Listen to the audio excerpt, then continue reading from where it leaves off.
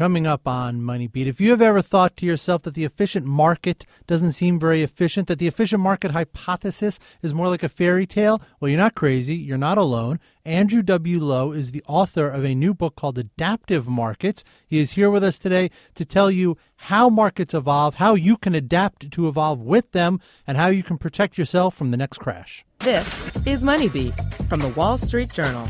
Now, from our studios in New York, here are Paul Vigna and Stephen Grosser. Hello, everybody. This is Paul. This is Steve. Welcome to Money Beat. Hope you're all doing well.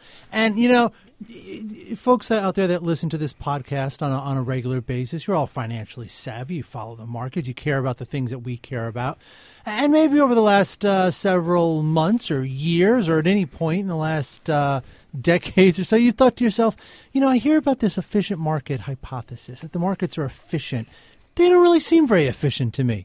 Well, if you've ever thought that, you're in luck today because we have somebody who not only thought the same thing, he wrote an entire book about it. Andrew W. Lo is the Charles E. and Susan T. Harris Professor at MIT's Sloan School of Management. Joins us today, and also to help us with this conversation, our good friend, Wall Street Journal columnist Andrew Zweig. Jason Zweig and Andrew Lo. I'm getting my guests mixed up. Sorry. Come on, adapt, Paul. I'll adapt to being a good host. Andrew W. Lo is the author of Adaptive Markets. It will be out in May, but you can order it on Amazon right now. Jason Zweig is our Wall Street Journal columnist. Everyone, welcome. Nice job. Thank you. All right. Could I get through that okay? You did. Okay. Well, you know, start with you, Andrew, of course. What led to this book? You've obviously been involved in markets for a very long time. You clearly started thinking about the concepts that are in this book. You started thinking about several years ago. I know that there's a paper from at least 2011. How long have you been thinking about the concepts that ended up in this book? Well, you know, I probably started maybe 20 years ago and was really struggling with the kind of concepts involved because I couldn't figure out how to reconcile the efficient markets hypothesis, which most economists know and love, with all of the behavioral evidence that psychologists and behavioral economists were coming up with about how irrational people were. And so this is kind of like a travelogue of my intellectual journey that brought me to the point where I felt that I could reconcile the two competing schools of thought. Andrew, you talked earlier about how investors and markets follow more of the rules of biology than of physics. Maybe just explain to us a little more what you mean by that. Well, you know, we think about financial markets more as a physical system with specific immutable laws that we can use to forecast price changes and various kinds of risks. But in fact, it's much more complicated than physical laws, which really don't change over time.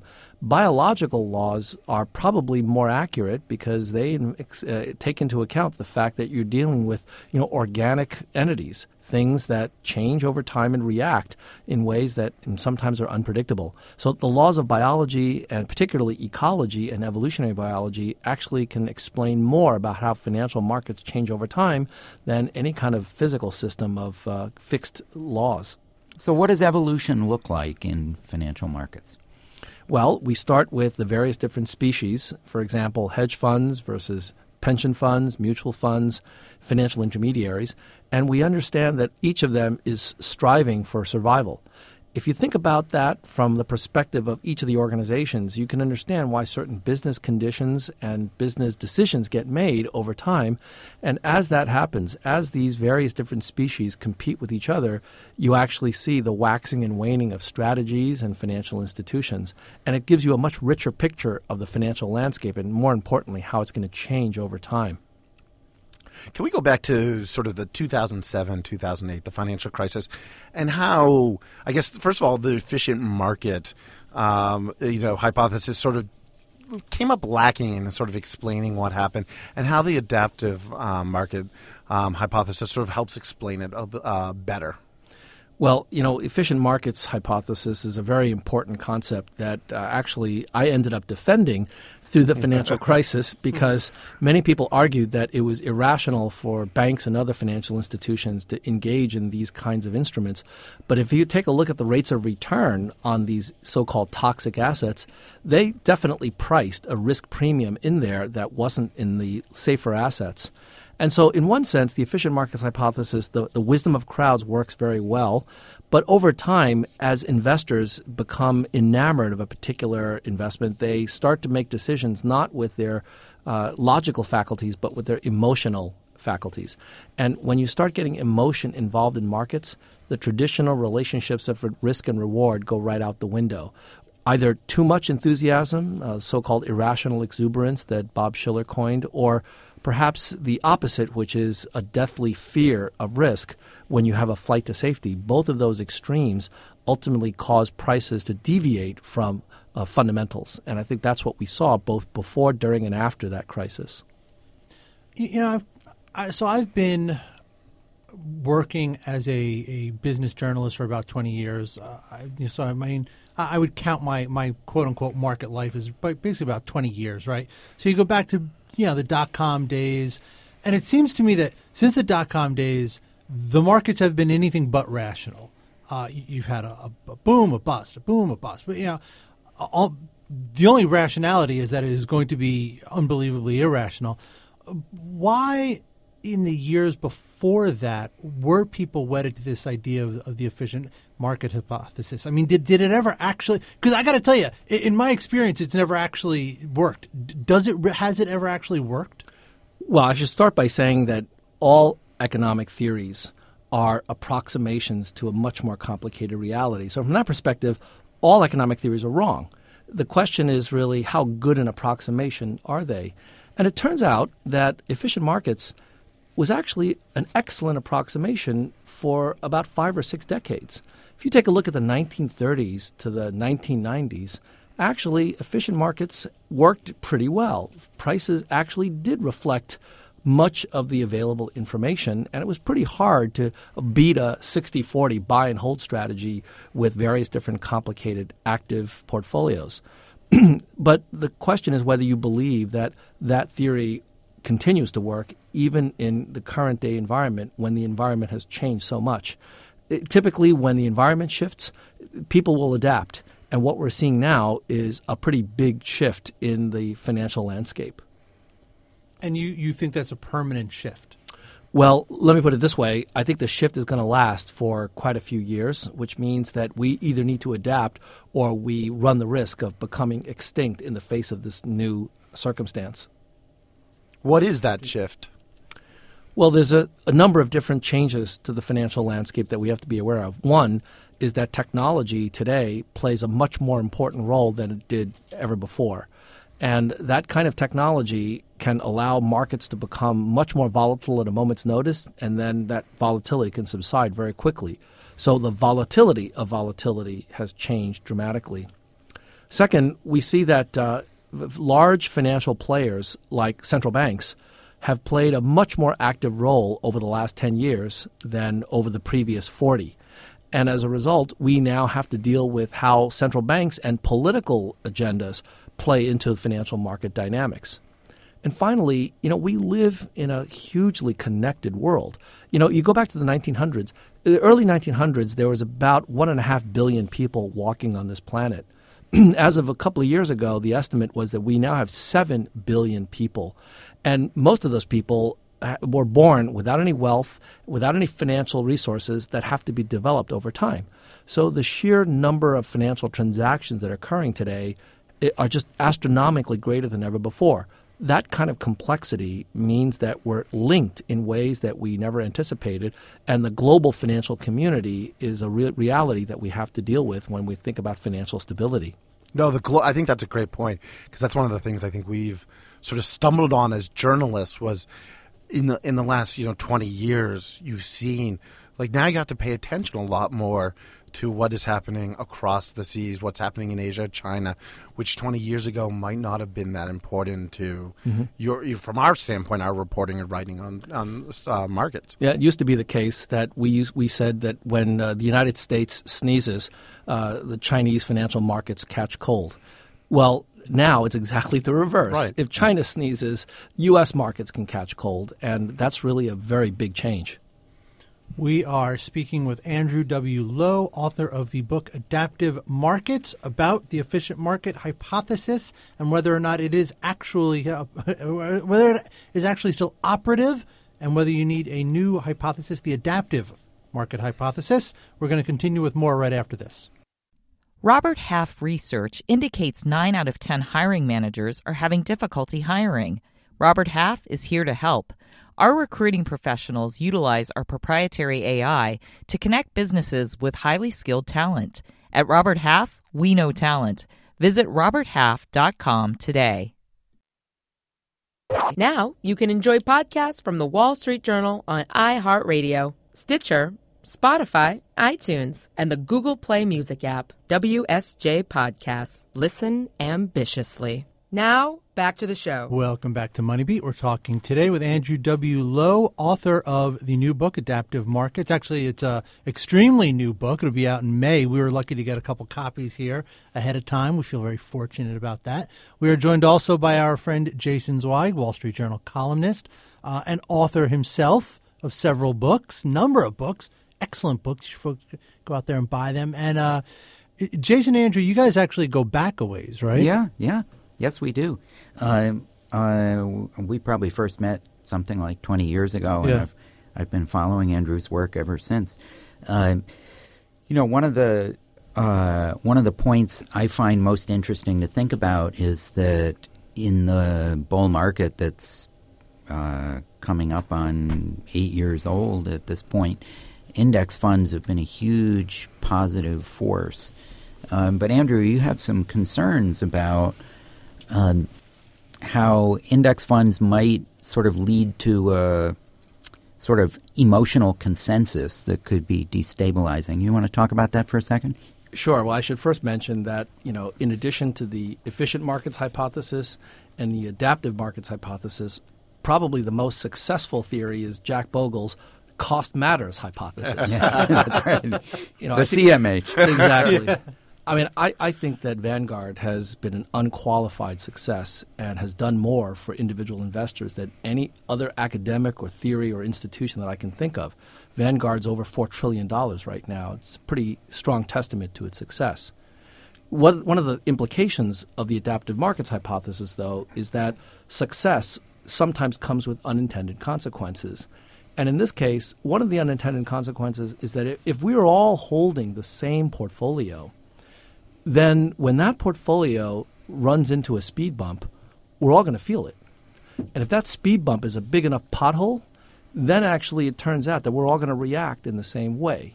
So it could create market instabilities in extreme circumstances, and we just need to be aware of that. One of the things that biologists, particularly ecologists, talk about is biodiversity. The fact is that if you have lots of different species doing different things at different points in time, you're much less likely to cause a kind of a systemic crisis to any ecosystem.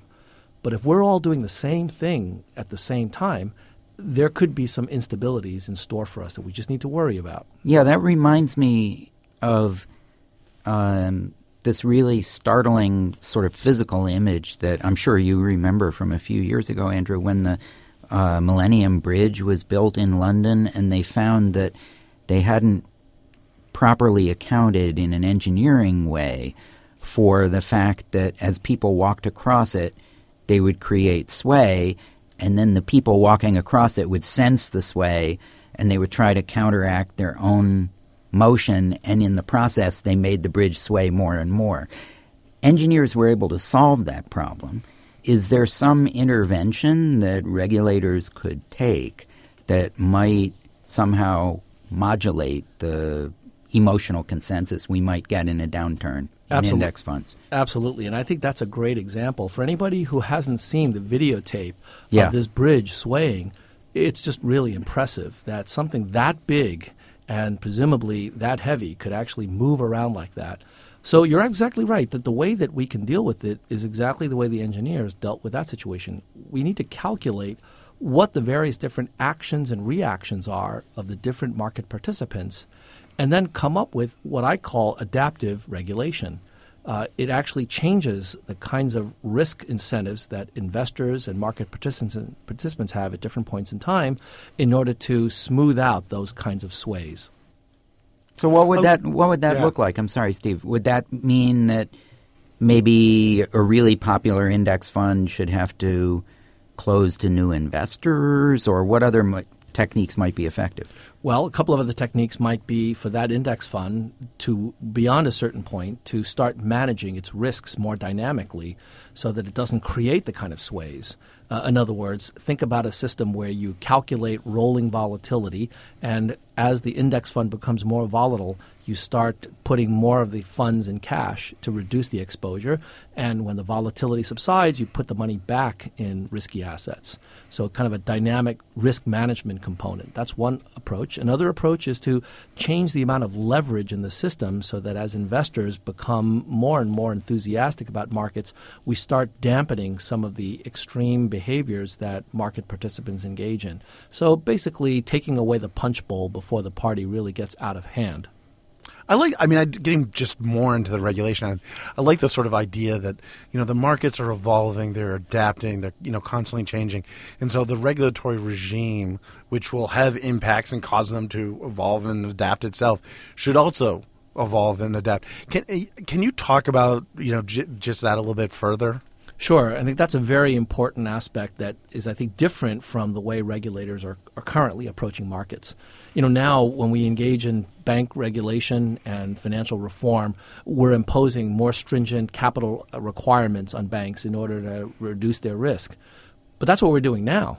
What happens in 5 years' time when business is booming and default rates are low and investors are clamoring for additional yield?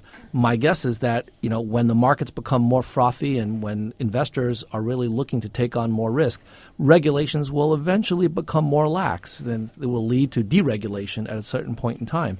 That kind of waxing and waning of markets is really going to affect the waxing and waning of regulation. We need to recognize it in advance and take that into account, even to the point of changing the way we regulate so that we bind ourselves to trying to smooth out some of these ups and downs. So I think in order to do that, you really have to spend time documenting these kinds of effects. You have to be able to predict these kinds of waxing and waning and then figure out best ways of leaning against the wind in those circumstances. Also, the bond market, we talked a lot a few years ago about bond market liquidity, and Jason, your discussion just there made me think about that. Whereas one of the big concerns is that something could spark a lot of selling off in the bond market, and regulation since the financial crisis has removed some of the market makers. Is that sort of how much of an issue do you think that is? Is that one of your concerns? And it might not just be with bond markets, but generally speaking in the markets. Well, that's a huge issue, and it really has to do with what we now call the shadow banking sector. We understand how banks work, and we can monitor stock markets, but for OTC markets, for corporate bonds, for securitized debt, for various kinds of collateralized loan obligations, it's much less transparent. And we can't manage what we don't measure. And that's really the problem right now. We don't really measure a lot of these quantities and relationships. And so we're actually not able to even predict what the likely effects are of a particular market correction as it spreads across the different parts of the economy. One really interesting contrast that I describe in the book is what happened to the hedge fund community in 1998 when we had this big credit crisis in LTCM. Russia defaulted on its government debt. So long-term capital management. Exactly. Right. That created a huge amount of dislocation in fixed income markets, but that had really very little effect on equity markets, right? Well, fast forward 9 years to 2007 and 2008, and you had the same kind of a credit crisis hitting the mortgage-backed securities market. That had huge impact on equity markets, on foreign currency markets, on futures markets. It spread like wildfire. Why did it spread in one case where it didn't in another? I think that contrast tells you that the financial system is evolving in a very rapid way. Interconnections are developing that didn't exist even a decade before. And until we can pay attention to those interconnections, we're going to be constantly struggling with these kinds of issues. One of the things that I think is sort of interesting when thinking about the concepts you talk about in the book and how they apply in the real world to investors is, and the contrast between an adaptive market and this efficient market hypothesis is part of the reason I think index funds work, part of the reason I think why the efficient market hypothesis is stuck around so long and so strongly is that these are very comforting concepts to people who may not be market professionals, right? I mean, not that people are too stupid to understand the markets, but markets are very complicated if you're not a professional, if you're not doing it every day. If you're just a retail investor, it's almost like a fairy tale, really. It's like a soothing fairy tale you tell ourselves. The markets are efficient. I should just put my money in it, forget about it, don't worry about it. It seems like what you're telling people is that is not exactly true, and you need to do a little more homework. You need to be a little more – you need to get yourself a little more savvy. But that isn't the easiest thing to do either. So what are you telling people to do? How does this book tell people how to manage their own investments? That was my little counter that tells us we're probably running up on the end of the time. But we have to keep going because there's just too much to talk about. Andrew W. Lo, author of Adaptive Markets. Well, I think that there are a couple of messages here. One is that I wrote the book for both individual investors as well as portfolio managers because I feel that we actually have to work together to deal with some of these issues. And you're absolutely right that the kind of traditional message, the fairy tale that you call, is what I call a narrative. Narrative is absolutely critical. It really drives behavior in ways that is very, very difficult to get around. And so what I'm trying to do with the book is to change people's narrative and to say that the traditional narrative of buy and hold and everything will work out in the long run, that might be good advice if you can follow it. But that narrative really doesn't take into account the fact that humans aren't going to follow that when markets are melting down. So when the stock market goes down by 20 or 30%, most investors are going to freak out. Mm-hmm. And if you're close to retiring, you'll freak out even more and most likely pull your money out of stocks and into bonds.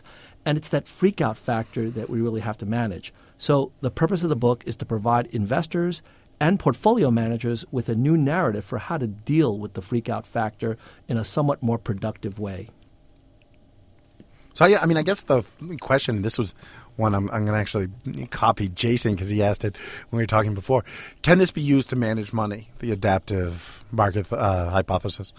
Well, not only can it be used, I believe it is being used in the sense that investors who are able to access new opportunities are going to earn more consistent returns than those who are unable to do so. So innovation, adaptation, and ultimately evolution are really keys to success and survival.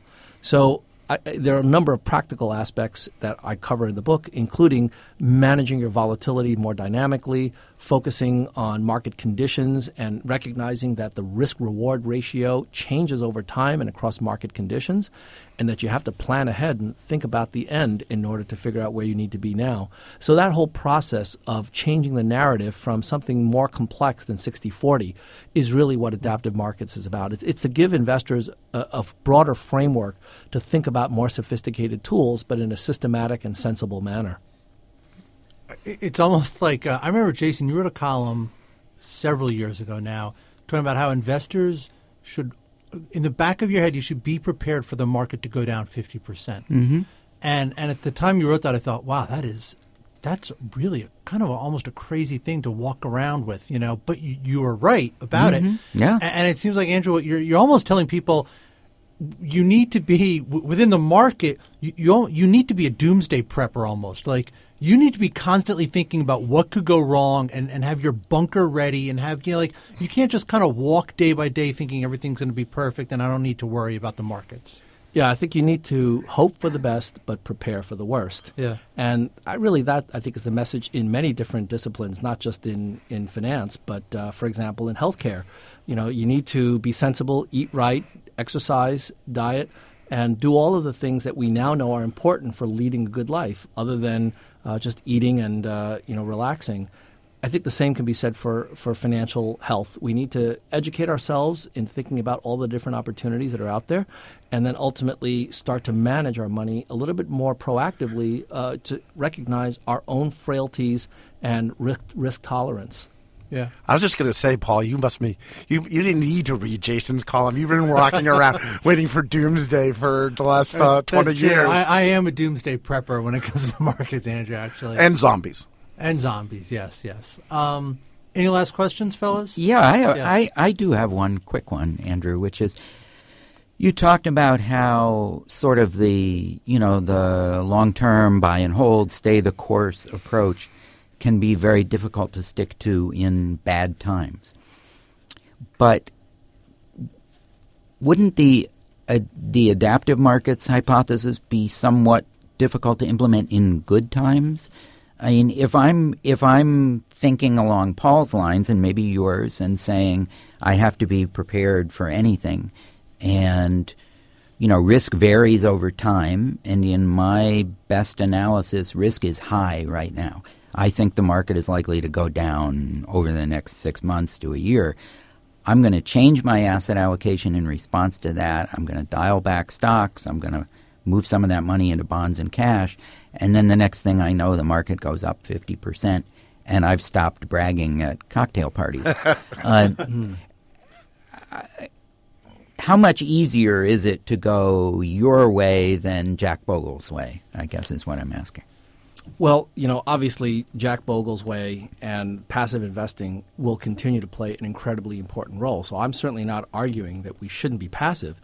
But at the same time, what I think might ultimately end up happening is that passive investing will itself adapt. For example, right now, passive investing also means passive risk management, right? When you buy an index fund, there's no risk management. You just buy these securities and hope that they do well. And, if they don't, well, that's the way it goes.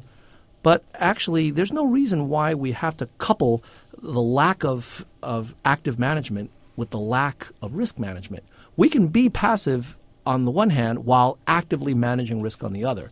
That's an example where adaptive markets can tell you that you can add value to an investor by helping them to manage through the rocky shoals of market ups and downs so that they can actually be long-term investors despite the crazy short-run phenomenon that they're exposed to. All right. Andrew W. Lo is professor at MIT's Sloan School of Management and author of the book Adaptive Markets. Andrew, I want to thank you for coming in today. Thank you. It was a really pleasure. Appreciate it. Yeah, it was great. It was actually great. So thank you very much. Good luck with the book. Thank you. And everyone, thank you for listening. We'll catch up with you soon. WSJ Podcasts. Listen ambitiously.